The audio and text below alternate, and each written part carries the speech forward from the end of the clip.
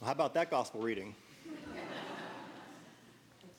Does everyone feel warm and fuzzy after a little bit of good news? Just when it seems like things in our world can't seem to get much worse, it now appears that even our scriptures have jumped on the doom and gloom bandwagon. This passage from Matthew's gospel is one of two accounts of the parable of the wedding feast. But it's probably not the one we choose to remember, is it? The other one we might know a little better is in chapter 15 of Luke's gospel, and it recounts a much more pleasurable experience. In that parable, like in Matthew's, the host of a great feast invites many to come, but no one shows up. And like in Matthew's, the host then sends out his slaves into the streets to invite whoever they could, the poor, the crippled, people who usually wouldn't get such hospitality offered to them. But once they arrive in Luke's idyllic version of the story, there's still even more room at this feast. So the host sends out his slaves again, inviting anyone and everyone they can to join this grand celebration. It's a wonderful image of the endless and abounding grace and love of God towards God's people. So what happened to Matthew? And why does his version have such a shocking and unsettling message? Well, like most things in the Bible, context is everything. And if there's one thing that I've learned in seminary, is that it can be confusing and downright dangerous to try to impart our own culture and our own societal norms onto these texts, which we should remember were written at least 2,000 years ago. Each book in the Bible was written for a specific group of people at a specific time and place in history. And yes, the truths that these stories and records tell us may be timeless, but I'm a firm believer that they were not written in some sort of vacuum, isolated from the same human quarrels and biases and prejudices that still exist to this day. So taken by itself, the parable of the wedding banquet we just heard from Matthew's gospel seems to paint this picture of a ruthless and an unloving God. After all, in the parable, God is portrayed as the king who is throwing this wedding banquet for his son. That means it's God who becomes enraged when the guests do not show up. And while it is God who opens up the feast to everyone they can find in the streets, both good and bad, it's also God who then casts that poor unfortunate man who wasn't wearing the wedding robe into the outer darkness where there will be weeping and gnashing of teeth. That's a pretty tough consequence for someone who was just grabbed off the streets and who wasn't even planning on going to the feast in the first place. These are harsh words coming from Jesus, the Prince of Peace. But thankfully, we know better than to take this parable as a standalone, isolated soundbite. Because at this point in Matthew's gospel, Jesus has just arrived in Jerusalem and has been going back and forth with this group of Pharisees. If you remember, those were the strict observers of the Jewish law and generally perceived themselves to be spiritually and morally superior to most everyone else.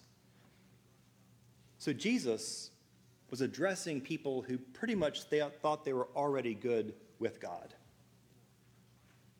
That simply by checking all the right boxes under their religious law, they had guaranteed their place. So on the one hand, this parable, with all of its unnecessary violence and destruction, served as a kind of wake-up call to this self-righteous group of listeners. But while that might have been fine for them at that time in Jerusalem, what good does it do for us who are hearing it today in 21st century Decatur, Alabama? Well, the first step in trying to make sense of this parable is to remember that it is just that, a parable.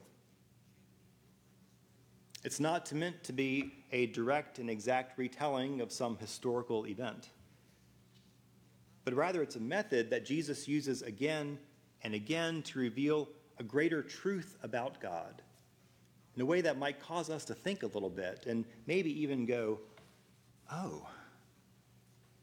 Let's take a quick look at what I'm talking about. In the parable, the king sends out not one, but 3 separate invitations to the wedding banquet he was throwing for his son. Now, in a culture that was ingrained with ideas of honor and shame, it was practically unbelievable that anyone would ever refuse such an invitation, much less an invitation coming from a king. And then what happens? After the people refuse this invitation, they kill the king's slaves?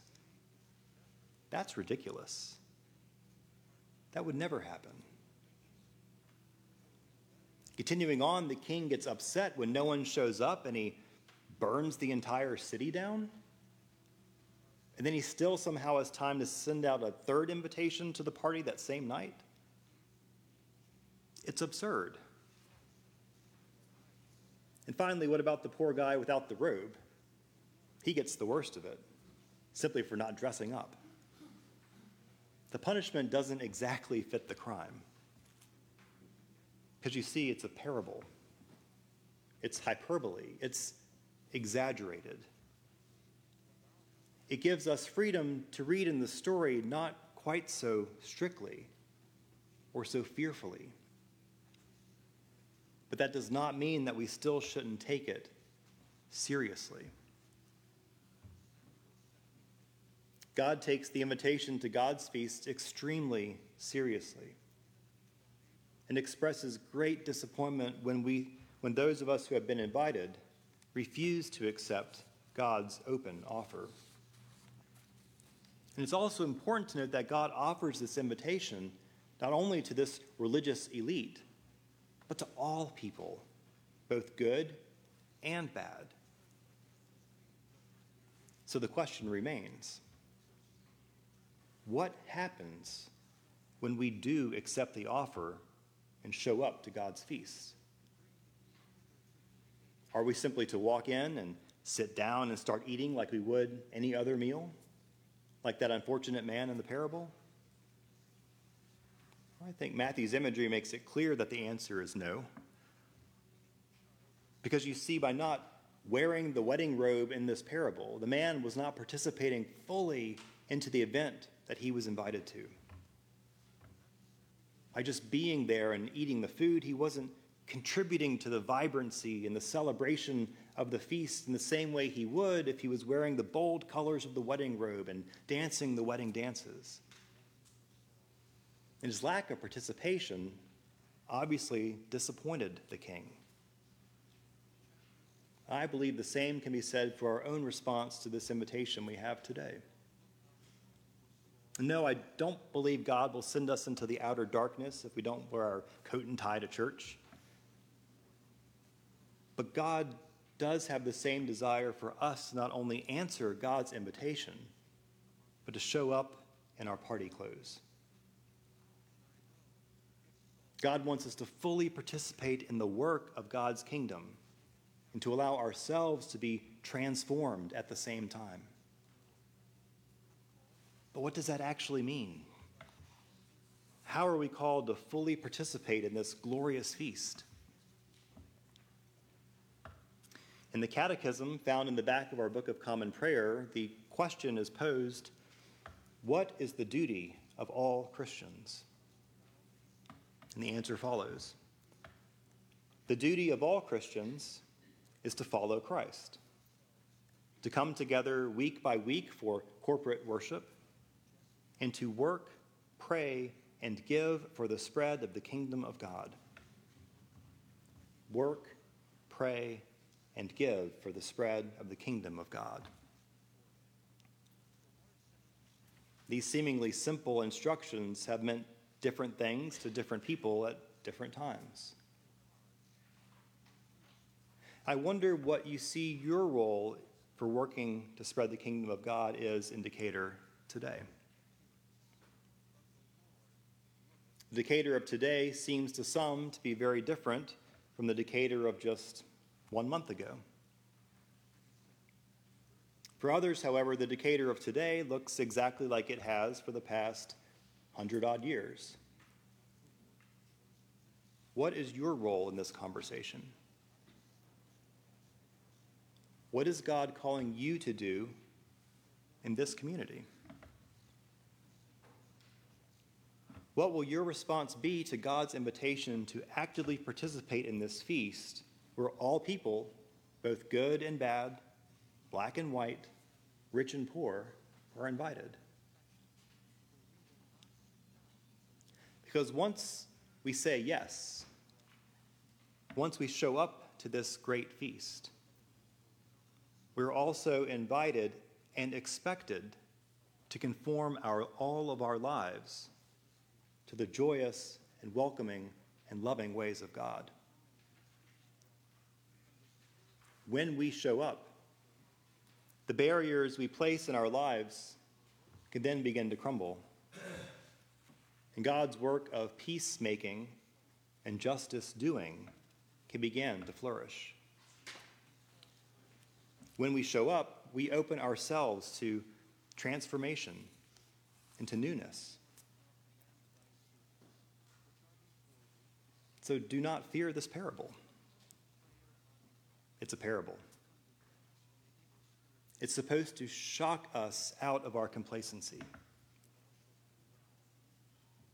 God has invited all of us to join the abundant and unending feast of God's kingdom. Accept God's invitation. Show up as you are, but do not stay that way. The feast is far too wonderful, and the stakes are far too high for us to remain the same.